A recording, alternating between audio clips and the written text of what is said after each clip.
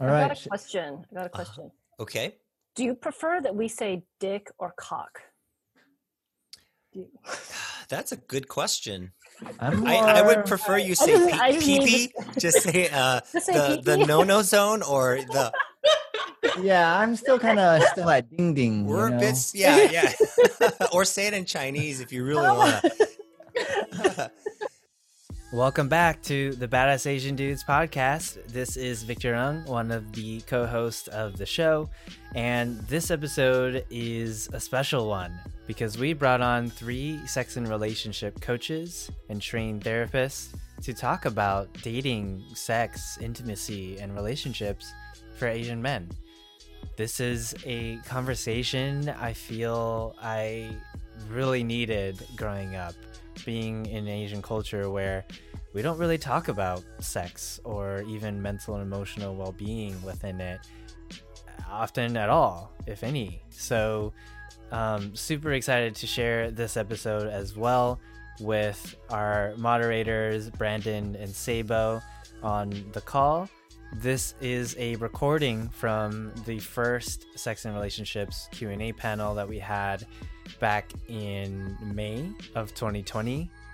Forewarning, this episode is very explicit and will use some vulgar language as well. So definitely make sure you don't have any children that you don't want listening to this explicit language around you. And before we get into it, a quick shout out from our sponsors. Our first being from Burner Lab and their new vape pen, Alpha. If you're looking for a more reliable vape pen that's safer and discreet, go to burnerlab.com. That's BRNRLAB.com and enter the code BAD, B-A-D, at checkout to get 15% off. Our other sponsor is Nero Mints and Gum. Refresh your state of mind with functional gum and mints that energize, calm, and focus you in the moment. Go to getnero.com and enter BAD15 to get 15% off. Our last sponsor is the Emotion Dojo, a virtual gym membership for the heart and souls of Asian men. If you've had your mixed culture or toxic masculinity impact how you manage and communicate your emotions, whether as a leader in the workplace or as a partner in your relationship, join the brotherhood of growth-minded male-identifying Asians who are working on their emotional intelligence and fulfillment in life. This is not therapy, it's better. Learn more at bit.ly/emotion dojo and enter the code BADASS to get a 2-week free trial. With that, let's drop right into the Sex and Relationships panel with our radical Asian practitioners now. Thank you very much for attending the Badass Asian Dudes / Radical Asian Practitioners panel. We received everybody's questions, and so I wanted to introduce myself because we may not have met. I'm Brandon. Sabo and I met and we did a podcast called the Happy Asian Male Podcast, but we found Badass Asian Dudes and then decided to combine forces. And but mostly it's about these 3 wonderful practitioners, Kai, Dory, and Shosho, are here tonight to answer burning questions that Asian American men, specifically Asian American men, have around sex and relationships. And so we're going to be going through the questions we received in the order we received them. And then we'll have them answer the questions, and then we'll open up for comments and further questioning. So that's why you guys are muted, not because we don't want to hear from you, but just to keep some order. So once we have a few words from Kai, Dory, and Shosho, then we'll start answering questions, and then we'll open the floor to any questions or comments. Without further ado, let's go in the order that I see, which is let's start with Kai. Oh, no. Okay. I just noticed I'm a little nervous and I tend to like to go last, but I'm going to just go first.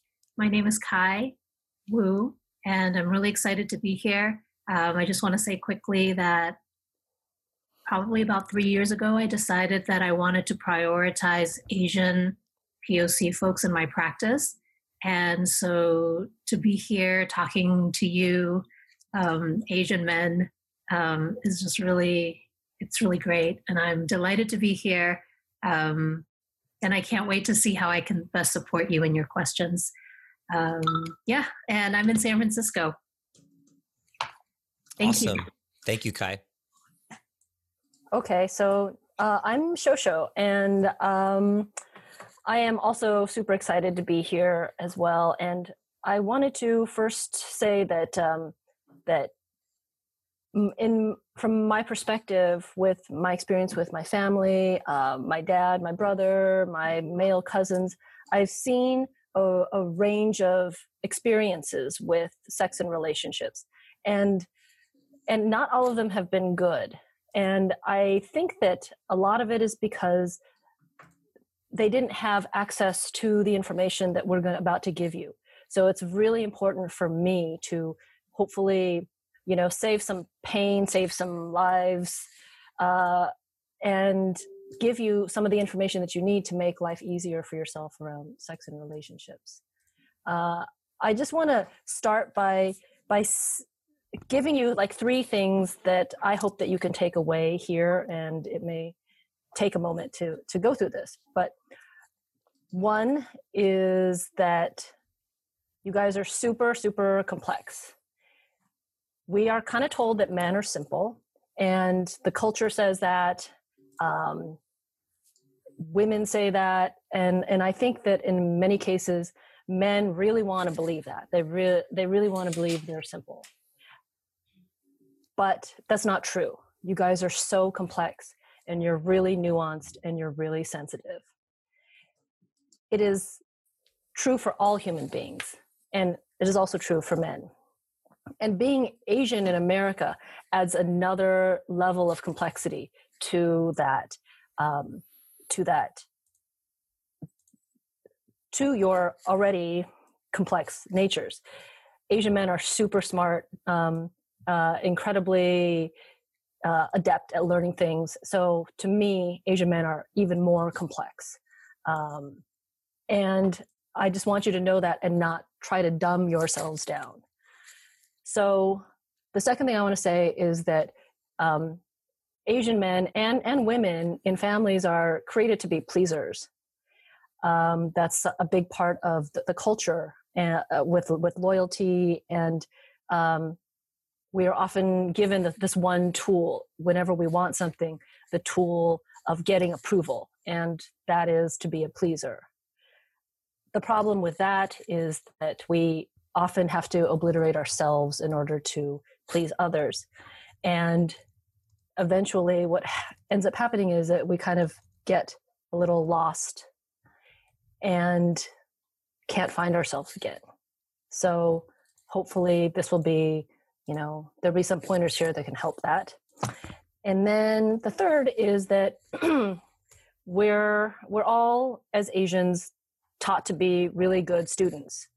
But this is more of a process of unlearning rather than learning more. So unlearning, your parents won't like it. So that's all I want to say right now. Thanks. Awesome. Thank you, Shosho. Sable says that was beautiful. And Dory, let's hear a little bit from you. Hi, I'm Dory. I'm really happy to be here. I have a brother, and he's an awesome dude, and you are my people, and that is why I want to be here. That's why I want to help you all as much as I can. And I totally agree with everything Shosho said. I think a lot about sex and relationships is unlearning, because our culture is steeped in finance and war. And those things don't go well at all when it comes to relationships. So I'm happy to be here. Yeah. And you'll hear more from each of these wonderful women as we go through about their experiences as sex and relationship coaches. But we did want to just dive right into the issues that we saw in the Google document. So anybody who filled out the questionnaire, we're going to get through that as best as we can. We also have never done this before. So if you feel like you want to have some input or just some suggestions, throw in the chat box. Marcus, I'm glad that you feel that it's deeply familiar and comforting a little bit. And but we will actually ask the questions as if, we're asking them on your behalf. So, but if I misinterpret it or anything, please just step right in. I'm not, attached to being right. I used to be, but not today. So let's see. Why don't we go through some of the categories which were the number one struggles when it comes to sex, love, and relationships. And then I'll follow that with a question. So, of course, the first struggle is relationships. And the question that came up for the coaches is, all the questions are good, by the way. None of them are silly. I just want to acknowledge that. But the first question is, what is the most important thing to consider when helping your partner achieve an orgasm? I can start. There's more questions. That question brings up questions for me. Number one is, does she want your help? That's very important. I'll speak from my own experience. I have a hard time having orgasms with penis and vagina sex. I am somebody who uses a vibrator for most of my orgasms, and I don't really need a lot of help from my partner. But it doesn't mean that we are not connected. I need to be connected to him. And, he needs to be beside me and encouraging me, and then it happens. So that's one aspect to think about. The other aspect is, who is she having the orgasm for? Are you wanting her to have it for you? Because she needs to have it for herself. And so that's big, ask her that and let her tell you that. And if she does in the end want your help, then the biggest thing you need to do is not pressure her in any way. She needs to feel super, super comfortable and at ease. And so whatever you can do to encourage that, like even smoke a little pot, because that really works for me. So those are the things I wanted to say, and I'll let Shosho and Kai add to that. You want to say it? Go ahead, Kai. Well, first of all, I think I want to say that I love that you care and that you want to help. I think yay for men who really care about women's pleasure. That's really wonderful. More of that. And I think it's complicated. I've been trained as a sexological body worker. And so I've gotten to know and work with bodies very intimately. And I'm sure that Dory and Shosho can attest, when women come to see somebody like us, it's usually sort of, in my experience, most of the women who come to see somebody like us, they're kind of more relationship oriented. So it goes something like this. Can you help me figure out the sex thing because I want to get married and start my family? Or can you help me figure out the sex thing because I'm afraid my partner is going to leave me? And so, I don't know, there's something about, sex is really important to me. I do my work around sexuality. But I'm not sure that many women feel the same way. And, the number two, the two main reasons that I see women come in, it's low libido or inability to have an orgasm, or they've never had an orgasm. So I think what I want to say is a lot of sex that I think heterosexual women are having is very sort of male-centric. And that's why it's when a woman comes in and says, I don't feel my libido, I have low libido, it's not, I believe her, she does have low libido, but I don't think that she's inherently, I don't think inherently she has low libido. She may just not be enjoying the sex she's having.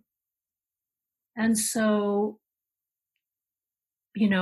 yes, follow that urge or that, desire to please your partner, and then get curious about what would sex that she enjoys look like, right?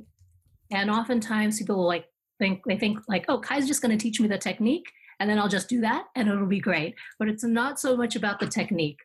And I would just get really curious, because in my experience when I work with women, different women have different formulas to what's going to get her off, what's going to turn her on.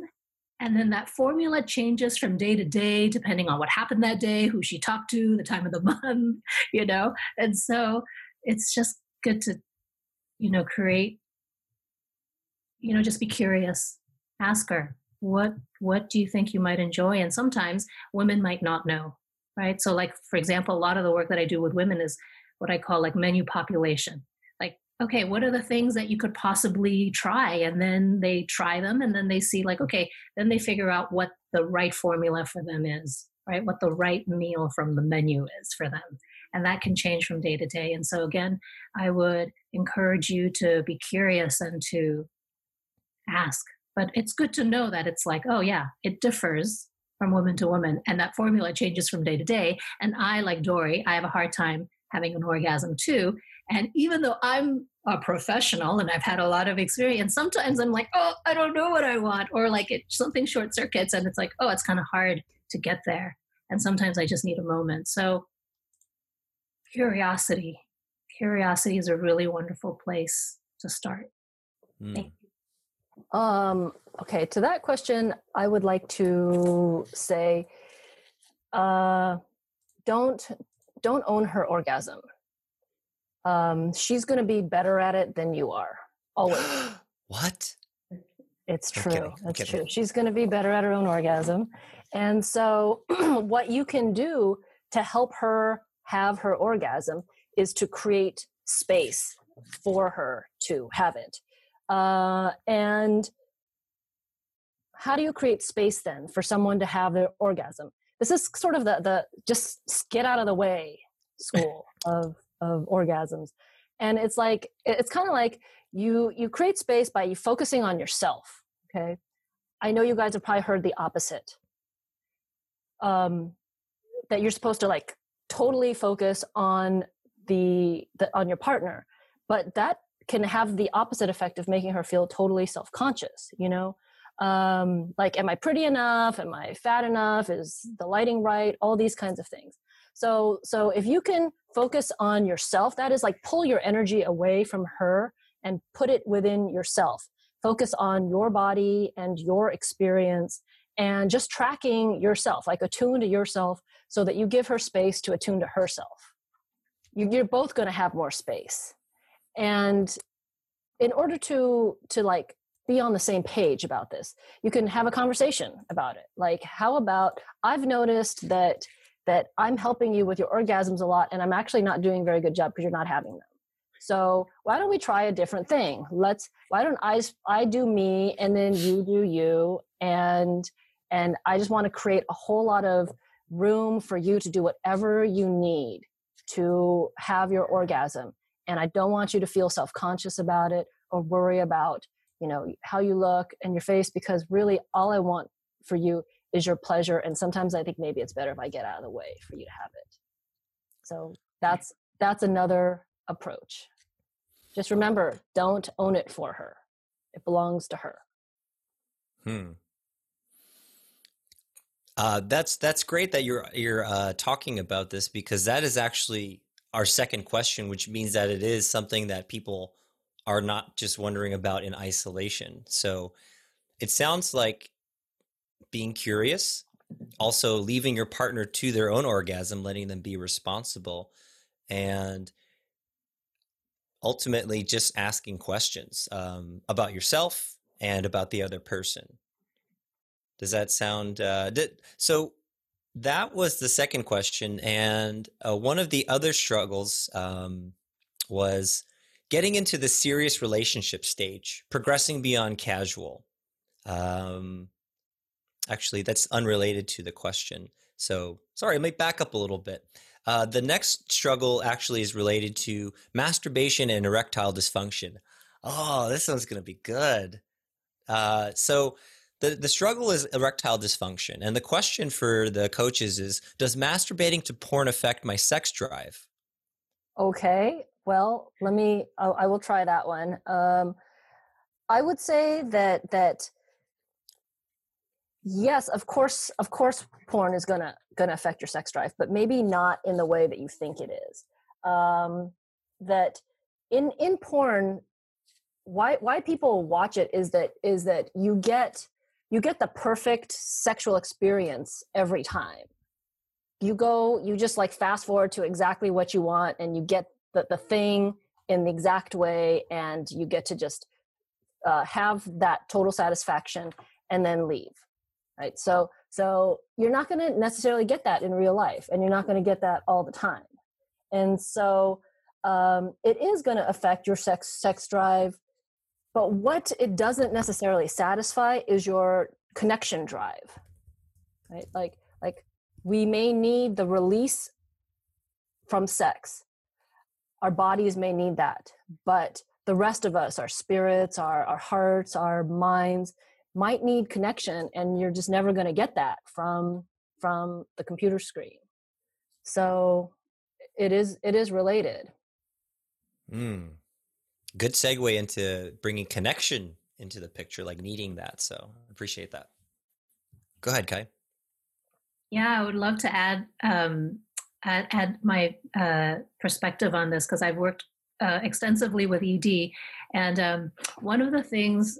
So porn is great, and depending, and I want to say that porn should be something like junk food, like pizza and hamburgers and fries. You want to have it every so often, but you probably don't want to have it as like your main meal a lot of the time. And the reason you may want to consider the intake of porn is because porn is a visual thing that's happening over there. And what happens is, especially now because we have high-speed internet. I'm 48, and I remember when you would have to go somewhere and rent a videotape and stuff, right? So things were much slower, but now you can fast forward or keep looking for the thing that's going to give you exactly the thing that you want, like Shosha was saying. And what happens is things are moving really quickly, and you get turned on really quickly. You can get really turned on really fast. And what happens under those conditions is that you start to bypass your body's natural arousal process. And then you kind of get focused on the thing that's happening there. And then you sort of disassociate from your own body. And then the physical arousal starts to sort of atrophy. And so what do I mean by this? I don't know if you've ever had this experience. I have. I'm totally going to out myself. Sometimes you're just on the computer for a long time and you're watching porn. And then suddenly you're like, oh my God, an hour has passed, and you move and you're like, oh my God, right? Your body's like, oh my God, right? You don't even notice that you've been sort of frozen in this one place. And this is what I mean about you just disassociate from your body, and you disconnect from your body's natural arousal process. And you get really focused on just the visual thing.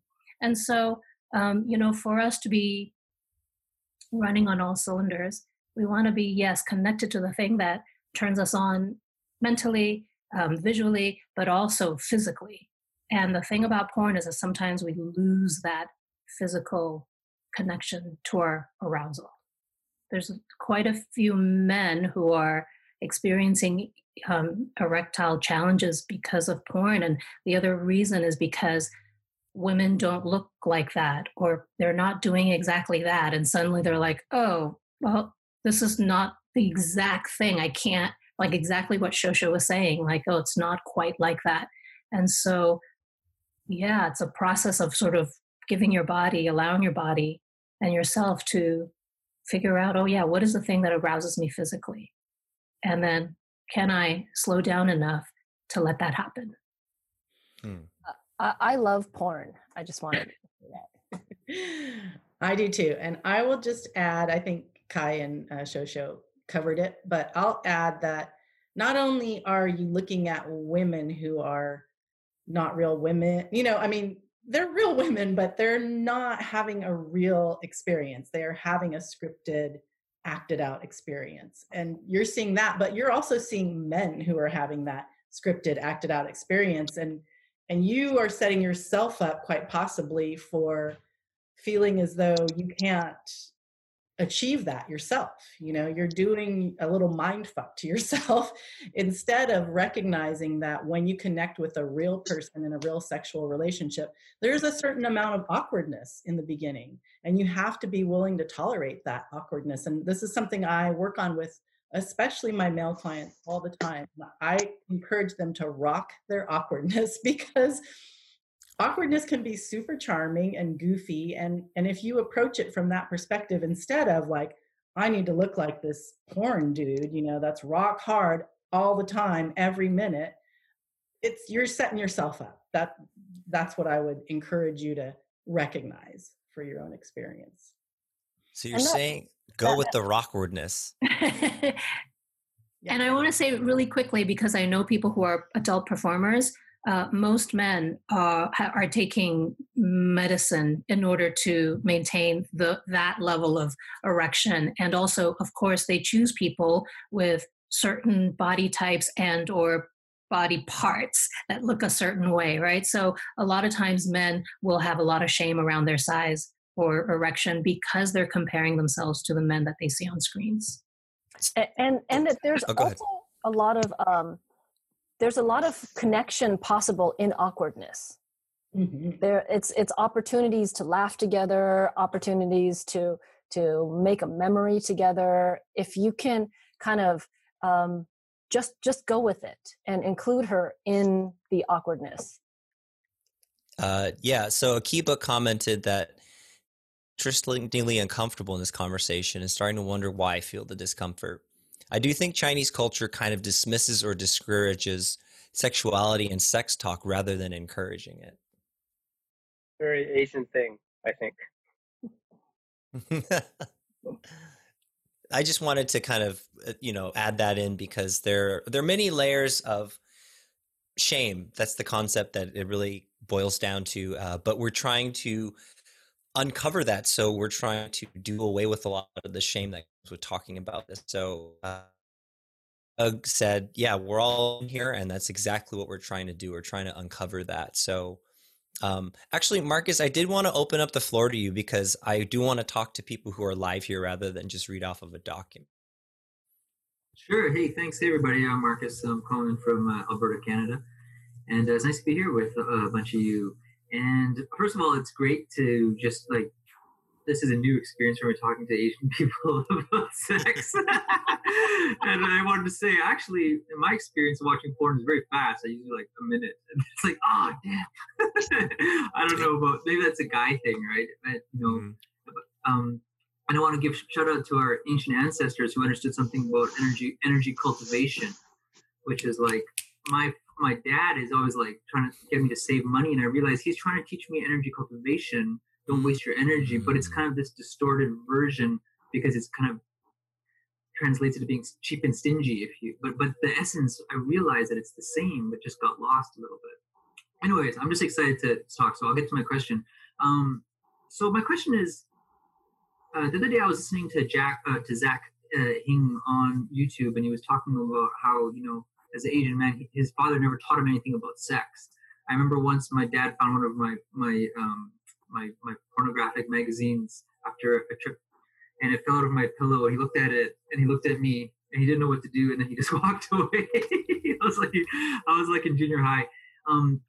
But my mom, and all my mom ever really taught me was don't fool around with women and get them pregnant, because my father's side of the family had experience of having mistresses and things. And that was a very cutting thing for her, and she would often give me that advice in front of my father, kind of to shame him a little bit. So I guess what I'm wondering, being this really kind of a healthy container with people and healthy, paternal, role models, if you will, or clan mothers, is what advice or what would be the first teaching that you could give to me as an Asian man who never really got any sex teachings from and now I realize how much pressure, and I've tried to get it right and learn and don't be like that and be like this. That's a big question. Well, we can let them kind of simmer on that one because that definitely is a big one. But we are answering some of them. So I think that thank you for bringing that up, Mark. Just at least naming the thing that we're all trying to get at is making up for a lot of lost time of not having had any conversation. So, I'm just glad, this isn't like a Chinese restaurant where there's just a shouting match. It's actually very civil and people are having a discussion. So this is intensely nuts for me. We'll we'll have them kind of simmer on that question, and Can we'll we bring that up, Brandon? Can we bring up Marcus's question again at the, like at least before we're done with our session, so that we can answer it? Absolutely not. We're burying this in shame. We cannot talk. I'm just kidding. Of course we can. Yes. And at any time in the discussion, it feels organic, please, weave it in. I'm totally open to that. So, actually, I have some thoughts right off the bat. And that is, number one, I'm so sad that your dad didn't take the great opportunity, that he had with you to like see the magazine and then set you down and say, hey, do you have any questions, or, whatever. But it's too bad that he didn't take the opportunity. And I think that is key as a parent. I'm not a parent. I have a lot of non-bio kids in my life, and I talk to them all about sex because I'm not their parent, because, they don't want to talk to their parents about it, even though I know that their parents would agree with the things I'm telling them. So anyway, the other thought I had about it was that is how I've approached it with kids, is making a lot of space, and at certain ages telling them what they can understand, starting from when they're really little, and explaining like how you came to be. Your mom and dad really loved each other, and this is what we did. We united and we created you. And then working from there, to explain like the story, make it a story about, how things come to be. And so I also agree, this is what we're doing right here. And also to Akiba, like, it's great that you're here because you're getting exposure therapy. And to a certain degree, that's what's helpful, I think, when we talk about these taboo subjects. Exposure. I know for me, that's been really helpful, to be like in a room full of people and hear somebody say like cock or blowjob or, and it's just, you become a little less sensitive, and you become more aware and more at ease with talking about these difficult topics. Thank you, Dory. Exposure therapy, y'all. I also want to say it's not too late. No. Yeah. It's like, I had to learn late also. So we can give ourselves the thing that we didn't get. Right. And I want to say the shame thing, it's so, I love that you're talking about it, Akiba, because it's like, it's so tricky. It comes up even in like unconscious ways. And before we even feel it, we want to like crush it down. And I want to say that, like, it took me 3 years to get my website up. I was in practice for 3 years before I actually got my website up. And it was because, and I didn't even realize, and by that time I'd done a lot of work, I didn't realize until I was working on my bio and I had my picture and my bio. And then I realized like, my picture is going to be next to a bunch of words around sex. And then I felt my face go red and hot. And then I realized like, oh my God, I'm afraid that it's going to go out there and I can never take it back. So that shame thing is super intense. And yes, talking about it helps, and normalizing it. And like what Dory said, which is like getting used to working through it. It makes it easier and easier. So I do have kids. I've got 2 kids, but they're both girls. But I think that the process is still the same of talking to them about sex.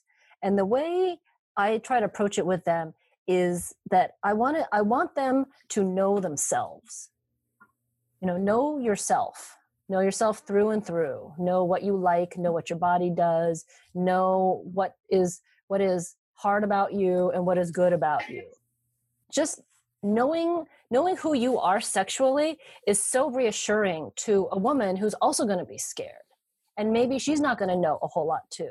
And what we do is we are often like the blind leading the blind, where women are like, well, you're a dude, you're supposed to be the one in charge and the dominant one and know what to do. So go ahead and tell me all about my body. And the guy's like, well, I don't know shit about your body, and I don't even barely know my body. So how am I going to tell you? But then everybody's acting like they know what they're doing.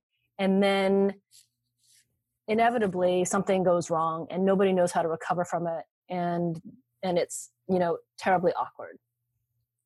So I think for a man and also for a woman, know yourself very well, even know what you don't know. So you can be able to say that to somebody without shame, because it's okay to not know things. Yeah, I think there's a lot of unspoken pressure for guys to know things that they don't know, especially around dating. So I'm glad that, you know, you're clearing the air on that and relieving a lot of guys of pressure of having to know something that they don't know. In an ideal world, like our you know, like for men, your dads would be the ones telling you about it, and they haven't, because maybe they didn't know themselves.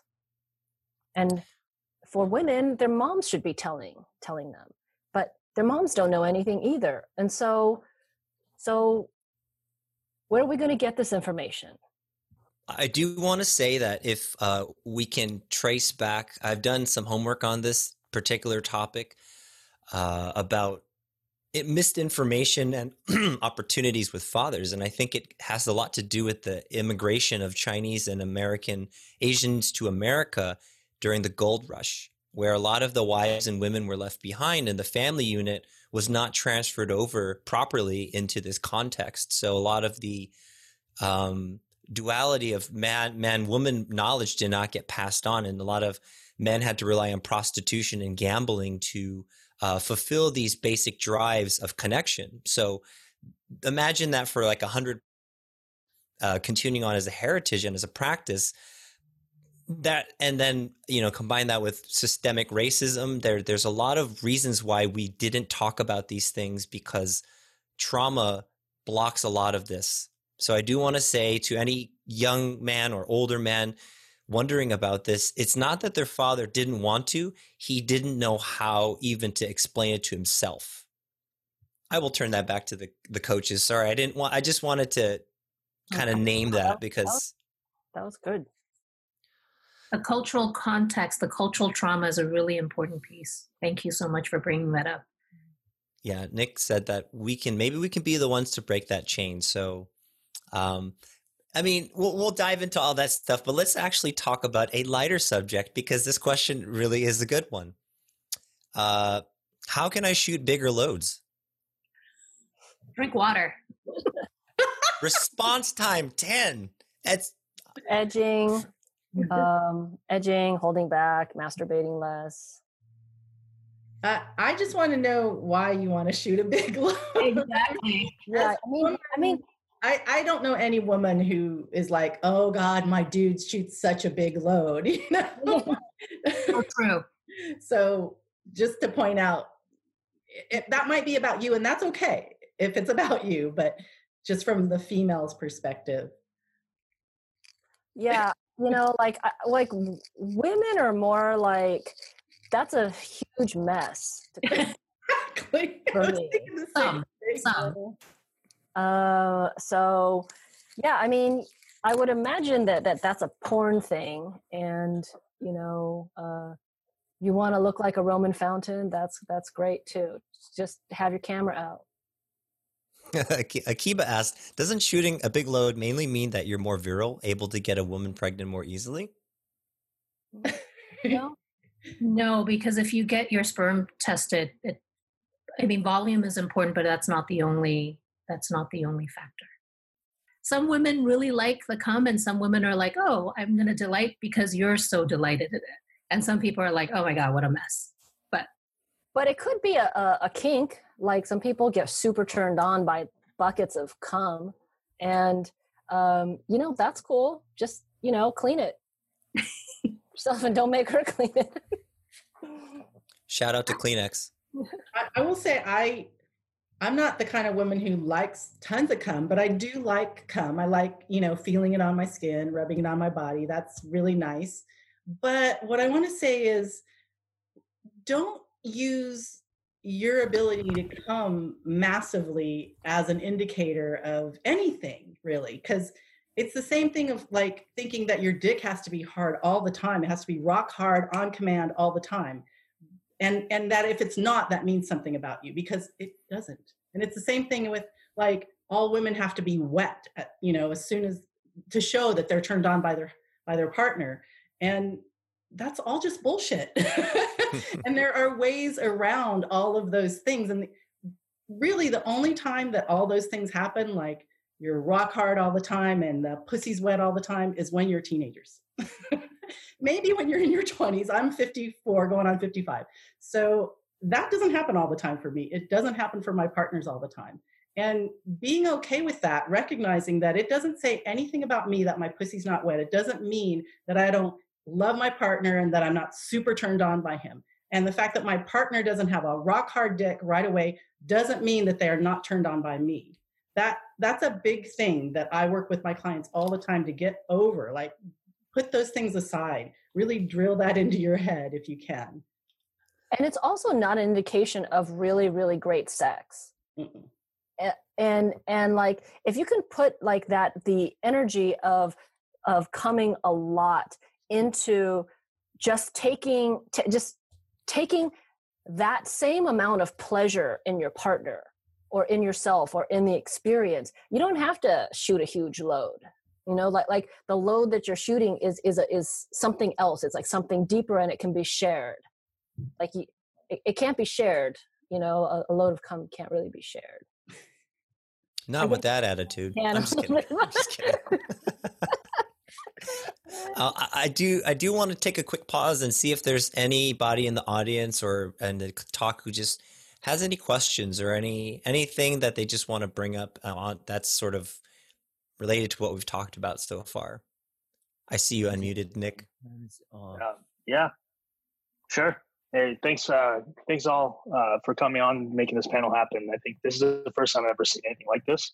I'm able to talk in a group setting that feels safe to ask some major questions like that I've had. So one thing I found in my sexual life is that I have a hard time reaching orgasm. And in my experience, whenever I ask my partners if they've run into other guys who are like that, they've uniformly told me no, that I'm the first guy they've run into that. So maybe my question is along the lines of, is there a problem you've seen in guys who have a hard time reaching orgasm? And if so, what can they do about that too?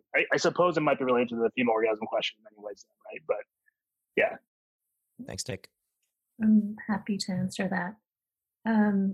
So I've worked with a lot of performance challenges, and probably PE and ED are like a lot more common. Delayed ejaculation is not as common.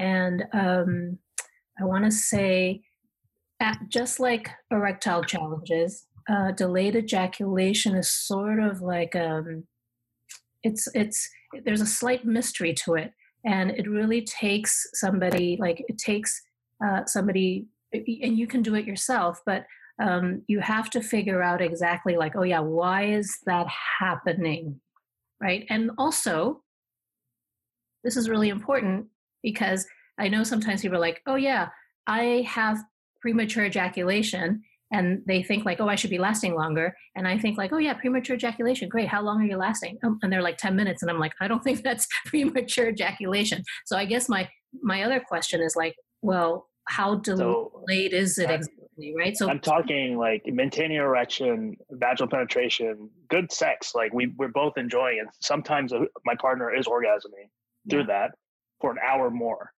and still not having me ejaculate. So like it's at a point where like my normal thing I have to go through in my love life a lot is I wear out the women I'm with, and they feel like their vaginal linings are like tearing apart, and like they can't handle that length of time, even if they are wet through the experience. So that's a lot of where I'm coming from on this. Like it wouldn't matter to me, I think, except that most of the women I've been with feel some sort of way about me not ejaculating, and I don't want to be causing my female partners pain in sex, right? So that's a lot of what's motivating this question. Yeah. I mean, I guess I think like some women are like, oh, he didn't come, he must not be attracted to me, or he's not really into this thing. That may be hard. That's definitely not how I feel, but it's hard. Yeah. Women like the cum as proof that he likes me, he's attracted to me. My curiosity is, are you enjoying the kind of sex that you're having? Sometimes it's, my experience is sometimes men. So for example, I've worked with men who are like, they were told like, hey, don't get a girl pregnant, don't get a girl pregnant. And so like coming is hard for them. Right. So my curiosity is like, yeah, are you enjoying the sex that you're having? Do you feel relaxed enough? Right. Because the thing about, and women, I think this is true for women too. Like, yes, you want to build the tension, but you also want to be able to surrender and let it happen. So my curiosity is around like more what is happening in your body. You know, how safe do you feel? Do you like the person that you're with? My hunch right now is questions. You know, like I said, it's like a mystery, and I would, yeah. Maybe we can follow up later at a different point. But I think my hunch right now is that I tend to be on like body size. I'm like a 200-pound guy, so I'm on the big side. I tend to be with smaller partners, and I've always been like worried I'm like gonna crush them, or like, you know, like there's this like worry about how they're feeling, and I think that often is what's going on in my mind. So I can't really focus on my pleasure as much. So like I have this thing where a lot of times people will tell me women are like this or men like this, but I often experience like a lot of what people say for women. Like in this case, like people say something along the lines of like women experiencing this way, like that's how I feel during sex sometimes, right? So in this case, that's one of the things where it's like, as a guy, I still feel worried about how my partner's feeling, and that sometimes gets in the way of my orgasms. I think that's what's happening, and then like I think the answer I'm coming to is something along the lines of like letting my partner tell me when that sort of thing is happening, and not trying to use my intuition all the time around that, and letting myself enjoy it more. And I think that's the answer I'm starting to lean towards. Yeah. Can I jump in? I had a partner who had delayed ejaculation as well, and so a question that for you though is, do you experience that during masturbation? No, definitely not. Yeah. Okay. So it's likely psychological and kind of related to like my partner who had this a kind of difficulty in surrendering psychologically to an experience, and you know the worry that you're feeling, of course, is going to kind of cut the connection that you're having between you and your dick. It's going to interrupt the pleasure circuit happening. Yeah. So the problem solver in me is coming up, which I try to avoid most of the time in these situations. But just, you know, if you can reach orgasm when masturbating, is that something that you feel comfortable? Like I'm envisioning, you know, a couple of different things, like having her be on top if she's willing, because a lot of women really love that. I love that. I love being on top. And that way, you know that, you know, she's kind of controlling things. So you don't have to worry so much about you crushing her because you're, you know, big. And then let her get to the point where she feels good and then has whatever orgasm she wants to. And then you go ahead and masturbate. And that can be super vulnerable. So it might not be the easiest thing. I know one of my partners, I'm like the first woman that wanted to see him masturbate. It was really hard for him to do that in front of me. And I had to really go slow and encourage that and let him know how much I really wanted it and how I was okay with, you know, taking the time to make it happen. And even like, it didn't have to happen. That was the bottom line. But just, you know, throwing those two things out as possible options. And, you know, turning her around so you don't have to look at her. Oh, yeah. You know, and just so you can just focus on yourself. Like really, it goes back to that thing I was saying is that you do you. You know, it's not like you're not caring about your partner, but you also need to focus on yourself because if we get our lines crossed like that, then nobody has the kind of fun. And you know, maybe at least one person should walk away from that experience having like 100% fun. That's like the ultimate Zen koan. Do it with another person, but you're doing yourself. Thanks all. I think that helps me think about this some more. Yeah. Well, let that simmer a little bit, Nick. And then we'll circle back if you have anything else to add. But actually, Doug wanted to say something. Yeah, for sure. I just like, I could relate to what Nick was saying. I was going to ask him a personal question, but I'm like, I don't know. He doesn't have to answer it. And I was going to ask if he was circumcised or not. Because I had issues before where I associated sex with like pain because I would actually experience pain. And then I realized that I just had to get used to it because if you've been choking a chicken a certain way, you're used to only getting off that way. Mhm. And it's not the same as having like sexual intercourse. And so like, you know, like I would have that issue, you know, but I mean, now I don't have the issue because I understood it. Like, but yeah, I think that can play a role. I mean, I don't know if you experience pain. Maybe that's TMI or that's not my business, obviously, but No, I mean, I am circumcised, and I think definitely, I think Okay. originally like bad problem that I was dealing with was I don't know if it was a porn That's pretty addiction, but it was definitely surprising. like Yeah. I was masturbating. I've read that like if you are circumcised, you tend to be less sensitive because you have less sensitive at the top of the head of the penis. So I feel like that might be what's part of the problem. Like I'm less sensitized in that way. And yeah, I think over a lot of masturbation was originally a problem that like as soon as I started reading into this, that was like the first course of action. I was like, well, I got to do something about like my masturbation patterns, like give this a chance. So I think it's gotten better, by the way, guys. Like it's not when this was 3 or 4 years ago, I would never orgasm during sex. It was actually like once a year or so I would like do it. But I feel like these days is more like hit or miss, maybe 50-50 chance that like in a session like that sort of orgasm will occur. I think like I'm slowly moving in the right direction here. Yeah, but I also feel like it's one of the things if I think too hard about it and I'm like, oh, I really want to make sure I come this time, that's when it's really not going to happen because I'm thinking about the performance of coming as opposed to just enjoying the moment like you guys are saying, right? So I'm curious, is like the coming more intense with masturbation or with a partner? I think it's definitely much more enjoyable and intense with a partner. By myself, I'm like you guys were saying, like half a minute to a minute. I can come really quickly at masturbation with porn. That's like a super fast thing. But no matter what the sensation is, it doesn't feel as satisfying as I think like it with a partner. Yeah. I mean, porn will fuck you up because I remember. I mean, I don't like watch it as much as I would know other people that do that are like straight up just porn addicts. And like, I hooked up with a chick one night, and it's like I didn't realize until then that I'm like, man, this shit fucked me up. You know what I'm saying? I was like, I'm sorry, excuse my accent. Yeah. I grew up. I don't mean to go a little bit off topic. I grew up in Alabama most of my life. So I didn't grow up around any Asians. So I've never even been with an Asian woman, to be quite honest.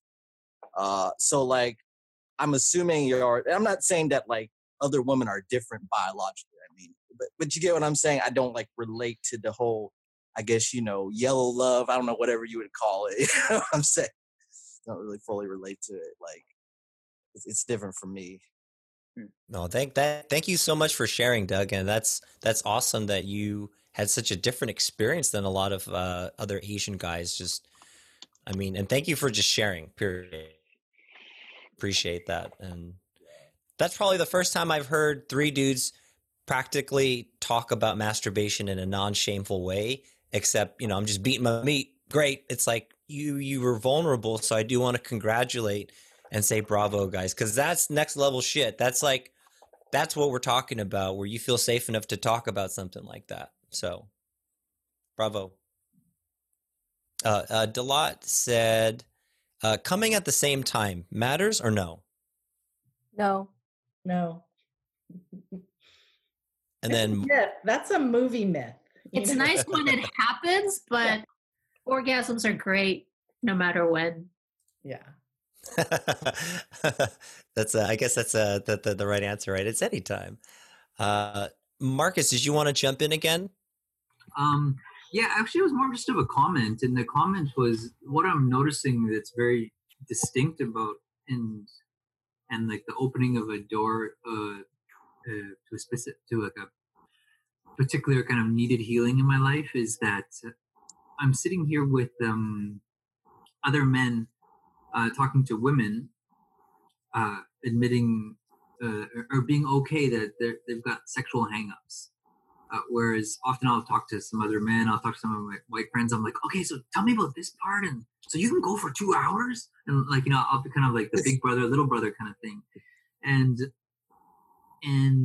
so I've got other male friends that I can talk to that we can express our hangups, but then expressing those hangups around women and men, that's just like a whole kind of disarming that realizes how much like posturing and how much internal grappling that's going on in my experience, especially if I'm around certain men who maybe hold a certain kind of a sexual whatever. They just have like, some men just exude their sexuality different. I tend to kind of stuff mine away to help. So yeah, that's just, I just want to shine a light on that, and that's a very that's a pinnacle feeling for me here tonight. So thanks everybody. Thanks for saying that, Marcus. I just wanted to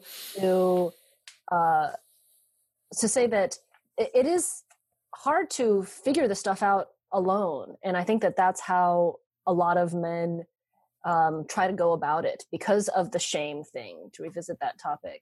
And that when you have some guidance, like we're all coaches for a reason, because it's hard to walk this path alone and to understand yourself and to go into shame. Like we all want to totally avoid shame all the time. It's so unpleasant. And so we need help to go in and look at what's under there, because there's so much energy that gets locked up in your shame. And if you can open that energy and free it, you can use all that energy for good things instead of getting stuck in it and hiding. And then you can add your erotic energy and have that support that. So it's like double whammy. I did want to just acknowledge Marcus for saying that. When we set this up, this is actually something Brandon and I talked about for a very long time. And finally we put this together. And quite honestly, I mean, we weren't too sure what to expect, but when you kind of measure the KPIs for like what success should be, I was just really hoping like we could really affect and change, or affect one person, and you speaking out like that makes us feel really good. And, secondly is, we're all in a quarantine, and, the crazy thing is like, I really believe like we wouldn't have thought about doing it this way had it not been for the quarantine and people's willingness to show up like this. So I appreciate you showing up, and everyone for showing up and asking the questions that you did and being vulnerable in front of each other. So I just wanted to, say thanks to all the practitioners that showed up as well. And we're not ending. I just wanted to acknowledge you right now, Marcus, for speaking up like that. Thanks, Abel. I'll just give a quick response to that. And I think, to add to that distinction, absolutely it's helping me. The distinction, I mean, through my words, I may portray it on this like total kindergartner, which in some sense is true and not true. I mean, I've had lots of partners. I haven't had sex in a long time, but I've been exploring these issues by myself for a long time. And it's not like I haven't had any sexual relationships. But what I'm noticing here is how I actually feel and where I pretend to be.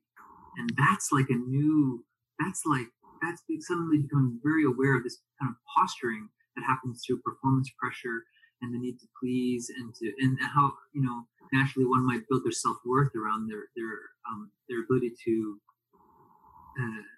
how they feel they might stack up sexually. So yeah, thanks Abel, and thanks Brandon, and thanks everybody.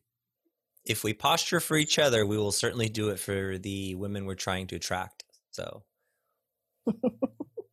I got something to say. Like, I didn't realize that it was a cultural thing growing up, because like y'all said, my parents never had the sex talk with me. It was more about, I read a book on like education, or my mother would read it to me when I was young.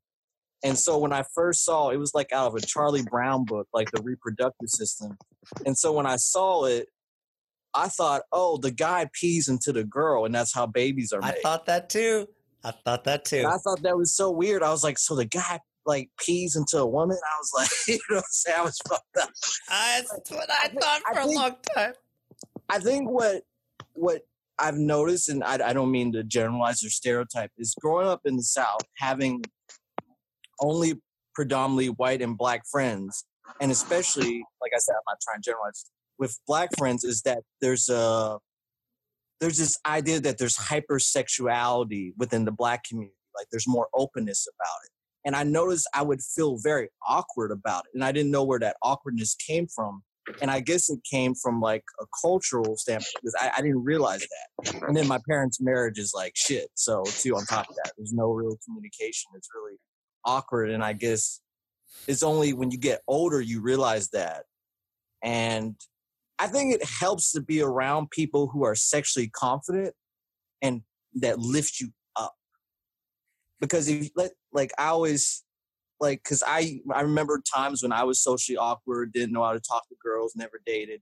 And I like that you use that kindergarten mindset, like, you know, being like, let's say if you're 19 or 20, like I was, and you pretty much have like the idea of what a relationship is like from like a 5-year-old's perspective, right? Because you never learn. And I think that the best value is to learn from people who are sexually confident, who, you know, aren't going to put you down, but are going to kind of give you advice and, you know, depending what you're looking for too. Because some guys, they're not looking for relationships. Some guys are. You know, some people it's just purely about sex, and that's okay. You know, but that's just my opinion. And you know, it's just something I've picked up. I learned my experience. Thanks, Doug. Yeah, Doug. I wanted to say something on that. Some of the guys here know that I've been doing a lot of recent reading about like sexuality when it comes to races and where a lot of those kinds of like myths and stereotypes come up from. And there's actually a lot of like weird.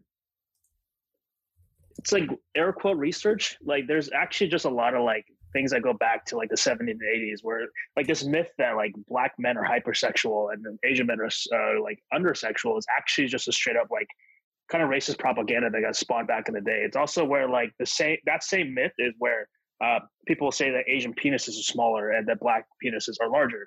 But like any actual like physician measured study of the same topic completely refutes that. There's like no difference between race when it comes to either sexuality. Like there's no such thing as like a race having a larger like sex drive, and there's no such thing as a race having a larger penis. That's just not how it works if you look up the literature. And honestly, there's an important thing to keep in mind. The flip side of the sexuality part of that racist propaganda that was spread in the 80s is that it was tied inversely to your intelligence. It was saying that like races that were like hyper intelligent tended to be less sexual, and races that were hypersexual tended to be less intelligent. Yeah, and so there's always that divide, and they always place like white people in the middle somehow. There's always like the golden ratio somehow in that sort of like racist propaganda that got spread. So I think it's kind of important to recognize like whenever we run into like stereotypes, especially when it's like, oh, Asian men have like a certain thing when it comes to sex. It's like none of that's true. Like if you look up the actual research, it's just completely unfounded. And even when it comes to like, if you talk to black guys about this, sometimes they'll be like, I don't want to acknowledge the black penis myth sometimes because like the flip side of that is this idea that black men are dumber, and I don't want to support that either, right? Yeah. Right, for sure. Yeah, I can understand that. It's I think it's. I mean, from my experience growing up, I think some Black people, they perpetuate that because they see that within the media and they kind of feel like that's how I'm supposed to be. You know, you kind of internalize it more or less, right? Whether you fit that mode or not. But like you said, I think, you know, most people's sex drive is pretty normal, or, you know, you can be anybody of any race and have a hyper sex drive. It's just culturally how you express it or don't express it, really. And I've noticed, you know, growing up, you know, with it's something about with, like I said, I notice now within the Asian culture, it's not as openly expressed, or it's expressed very differently, you know, than in Western culture. I mean, you know, you just listen to R&B music, you know, or you listen to anything, and it's pretty open, right? You know, like I said, yeah. I don't know. Maybe it's because it's something that a lot of Black people have internalized, so they kind of feel, you know, that they have to live by that, you know. So let's definitely come back to this topic towards the end here, if that's okay with you guys.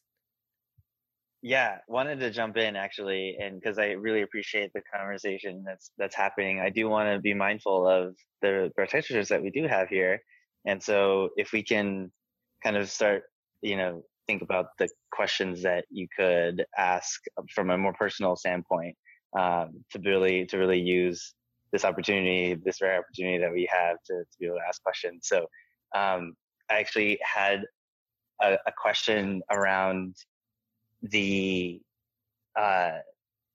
somewhat similar to all the topics that we're talking about in terms of, how culture and society does create a certain perspective on us, and how can we build up that like sexual confidence within us, and not let other perceptions kind of tear that down, right? And then how can we not let that so for me, I sometimes do have kind of more feminine, at least in my mind, comparatively to other men, like feminine traits, feminine, sort of, I like cross my legs kind of, differently. So how can we adopt that, or how can we be confident in ourselves and our sexual identity, and also attract, the people that we want in our lives? Does that make sense? I don't know if I'm really clearly asking. That makes perfect sense. We have to queer the world. Yes. Basically, I feel like, yes, know yourself. Like Shosho said, know yourself, but also like let us start here with ourselves and our people and our communities. It's like, let us accept that there are all kinds of people in all kinds of ways and all kinds of expressions, right? And like this thing that you say, like feminine, it's like, what does that even mean? You know what I mean? What does that mean? Like, so you cross your legs and that's feminine? Like literally I'm sitting here with my legs open, So like, so just, yeah, queering, I wish we could just somehow live in a world where we could just, it would be okay to just be ourselves, to want what we want. And like, for example, if we're like, some of us are like asexual, fine, great. That could be sexual, healthy sexuality also, right? But it's going to take all of us together, and like having conversations like this is a beginning, because this literally is culture building, right? We start to get out of the bubble of ourselves and the worry of like, am I doing this right? To like, we just start creating more spaciousness for ourselves when we open it up and share with others. I think in the world. And I love quote unquote feminine men. I was married to one for a long time. I tend to be attracted to men who like kind of come off as gay, but you get to know them and they're absolutely not gay, and that's just a lovely surprise. But like, I think that how to like establish your sexual confidence in whatever situation, like however your legs are crossed, how do you establish sexual confidence? I think it often can be easily done just through how you look at somebody. It's just through how you gaze at somebody, and an intensity that you can push through your eyes that can get into somebody else's eyes and travel all the way down. So that is where that's something that is doable for everyone and that can be practiced and is very effective. It can cut across a room really fast. I want to add, that's so beautiful, Shosho, and the ability to be able to do that is a certain comfort level with who we are. Yeah, and I was going to add that what Kai and Shosho both said, I totally agree with, and that part of getting to that comfortable place is doing exactly what we're doing here, talking about the thing that you're afraid to talk about, the thing that you're ashamed to talk about. The more you talk about it, you shed light on shame. And as Brene Brown says, shame can only exist in a petri dish in a closed closet in the dark. As soon as you start to talk about it and bring it out, then others say, yeah, me too, I totally am the same. Or others say, no, I don't have that, but I have this. What about this weird thing?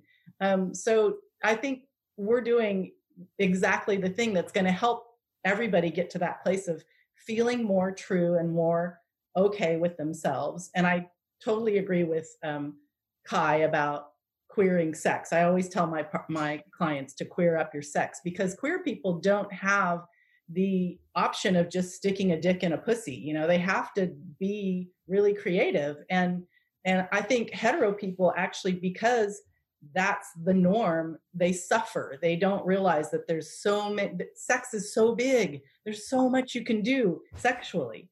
And the other thing I want to say is I love gender bending. I have one partner.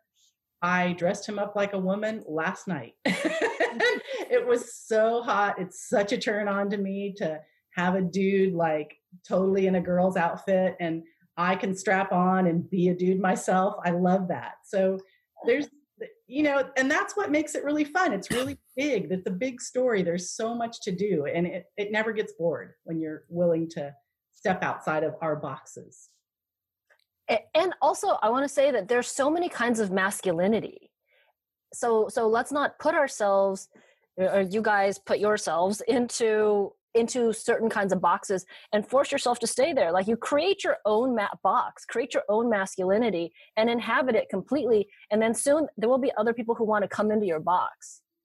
Yes, because like, you are a man. The thing you do is masculine, right? By virtue of the fact that you're a man. So that's why I'm like, what is feminine? What is masculine? It's not very helpful. So, I mean, the things that we categorize as masculine and feminine are often not very helpful, because then we feel like, oh, I should be feminine, I should be more masculine, and really we should just be more ourselves. To me, also, something that is incredibly attractive in anybody is a contradiction, and the bigger the contradiction, the better, So I really like it when a man seems like he's feminine, but ends up being incredibly masculine. And I've had like my dom, who's no longer my dom, he was that way as well. Like, my husband met him, and he seemed gay, but he's definitely not. And when I found that out, like, that contradiction, super sexy. It's amazing. So, but he owned that space, and I think that you can too. That actually go ahead, Victor. Yeah, no, I really appreciate that, because I think, yeah, we definitely absorb a lot of the image. I think just based on my experience, again, at least I would be or portray myself in a certain way, but for some reason there was a lack of attraction in, all the, the women that I wanted to attract or whatnot. So I think that's kind of where that question comes from, is, at least I would see like all the other guys attracting, the women that everybody would want or whatnot, right? And so then it does bring up that question within myself, like, what am I not doing that's being attractive and whatnot? So I'm kind of coming from that type of angle too. Like, how do we, still develop that confidence within ourselves to be attractive? But yeah, anyway. Yeah, no, that's a very good question, Victor, and a one that all of us, even the women, have struggled with too. Like, how do we be attractive? Like, that is a very big preoccupation, and that actually is it fits two of our questions in the document. Is, how do I project an image of confidence?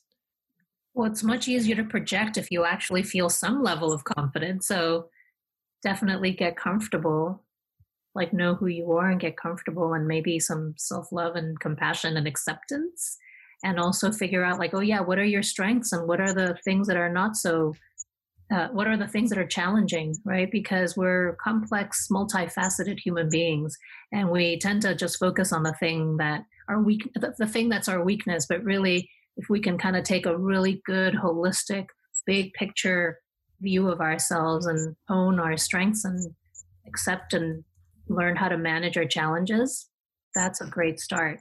And also, not everybody's going to be attracted to us, and that's okay too, right?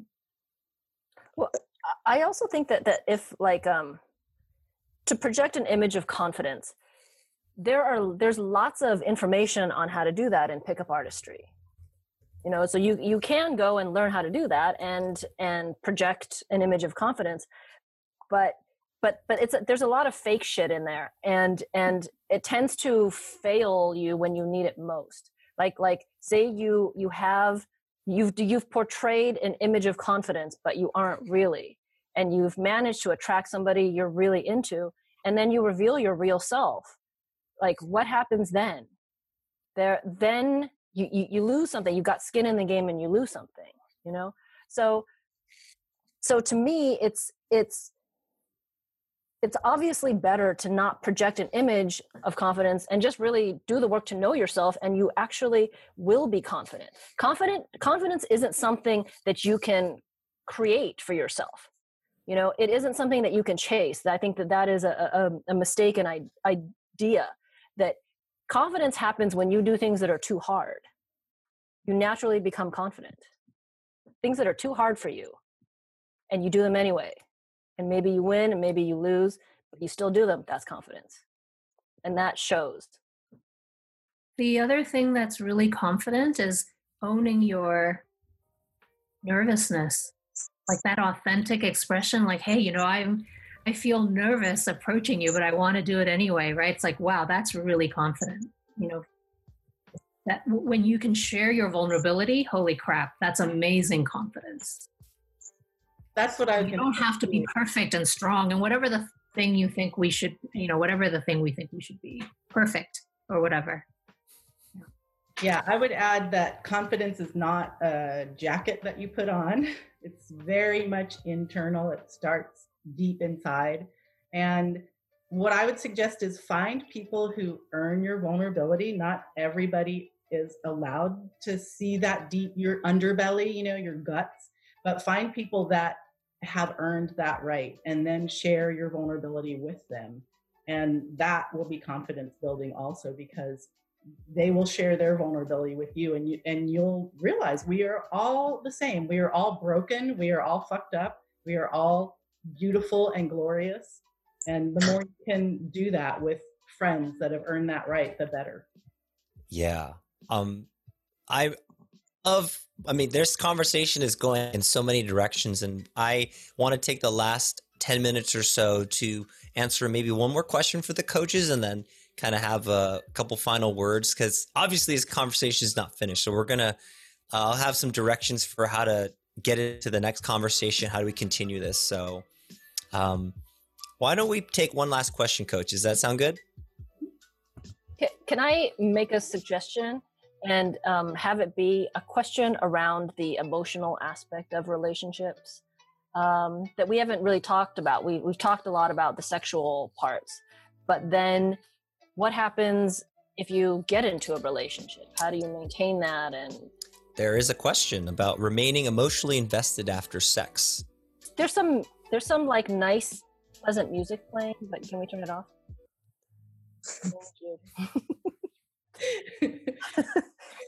Okay, what? Why don't you go ahead and pose the question? It seems like you have something in mind. Well, I guess I want to say that there's in the American culture, there is a lot of transactional relationship ideas. That is that, you know, you're out there, you're going to get something, and then after you get it, you're done with it, and then you throw it away. And that's kind of, I think, what we want to discourage you guys from doing. And the way you don't do that kind of thing, because the assumption is that you want deeper connection. You want to really be seen for who you are. You don't want to have to hide yourself. You don't want to have to be ashamed, and you want to be loved. You want to be loved for exactly who you are. So in order to do that, we cannot be transactional, and we need to see partners, women, as real people, you know, and so, like, this is my philosophy. I recommend that people sort of not see the other person as a prize to get, you know, like see that other person as a friend, your friend. It's a simple concept. It may to many seem like a step backward, but friends often treat themselves better than partners treat themselves. They aren't transactional. You tend to be there for your friend. You tend to not care what your friend looks like and just like them for who they are. and you can be yourself with them. We often forget in chasing relationships that we want them to be our friends and we want to be friends with them.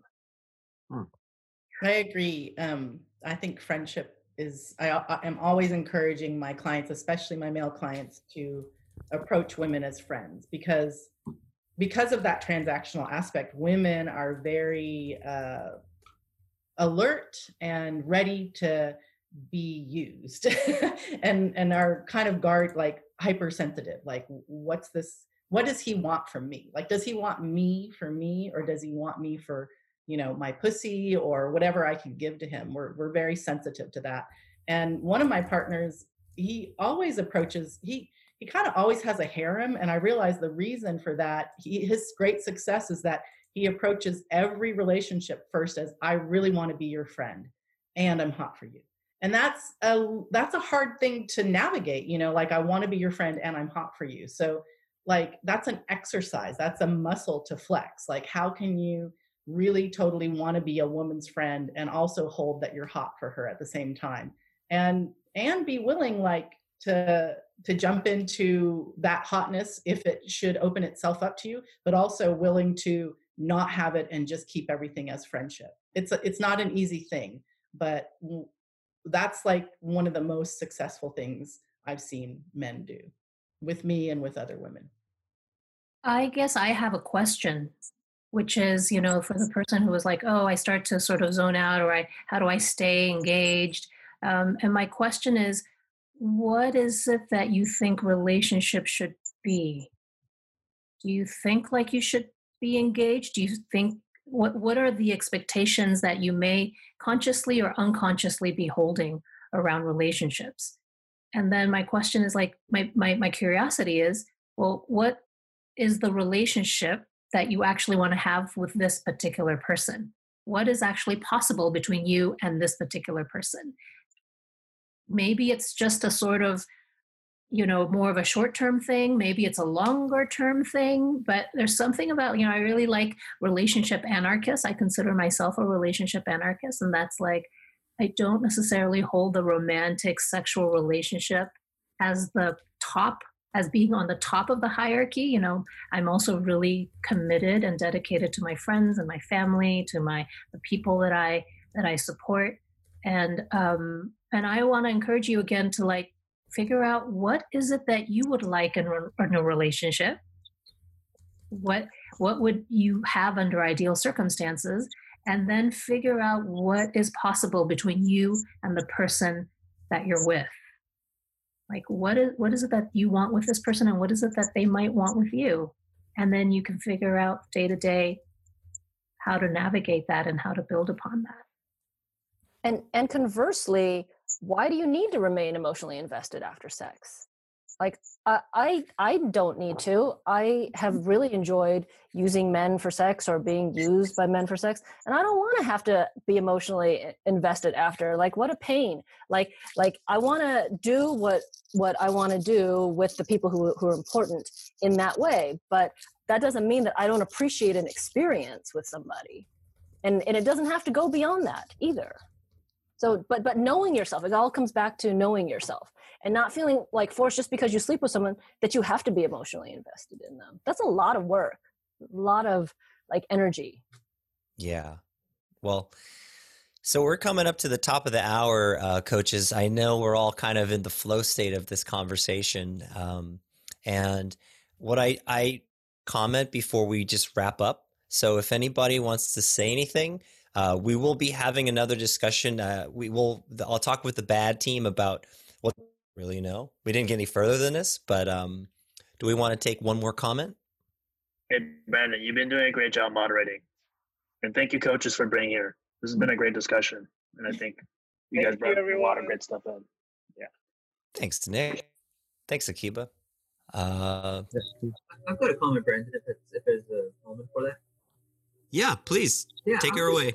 I'm curious, for the coaches, what their, the moments of there being kind of cross talk and conversation amongst the men here, and then the moments, where the questions are coming, this way to the panelists. I'm curious, was it satisfying or engaging for you, or did you feel there was moments? How did you like the format of this in the way, in terms of, where the real, or the vitality, or the gems, or the magic, or the flow, was naturally enlivened? I'm just curious what if you wanted to reflect as we're closing about how you like the format. Can I just say I'm so touched by the fact that you care about our pleasure. Yeah. Full circle, Marcus. Jedi mind tricks. That's a great frame. I love that. Yeah, it's really nice. Oh, so I guess since I'm talking, thank you so much. It was such a gift to be able to speak honestly and to be able to provide or share the things that I've sometimes painstakingly learned over the years. And then also what an honor to be able to just kind of sit back and witness all of you sharing so openly and vulnerably with each other. I think women, we're really lucky. We can share really intimately with one another. That's the thing that's acceptable in the society. And a lot of men, they're like, oh yeah, the only person that I really share is with my romantic partner. And I think that's why I think men's groups are so important. And I just really want to thank Brandon and Sabo for setting this up, and thank all of you for sharing so openly and for kind of being open and honest with one another, because that's super helpful and supportive. And thank you to Shosho and Dory, two radical, beautiful, wise women, and who are, up to crazy things like me. So it's really good to not be alone in it. Yeah, thank you. I would love to take a moment to also thank Nick and Victor, as well as Mike, who's not here. He's hiking in Japan. The BAD team for helping all of this, especially the coaches too. Thank you, Kai. Thank you, Shosho. Thank you, Dory. This has been a spectacular pleasure to put together, and I hope that we can get you on sometime sooner than later to continue this conversation. And with that, that's a bad wrap. Thank you, everyone. It was really Thank you, everybody. It was really enlightening. Yay! Thank you. Really fun.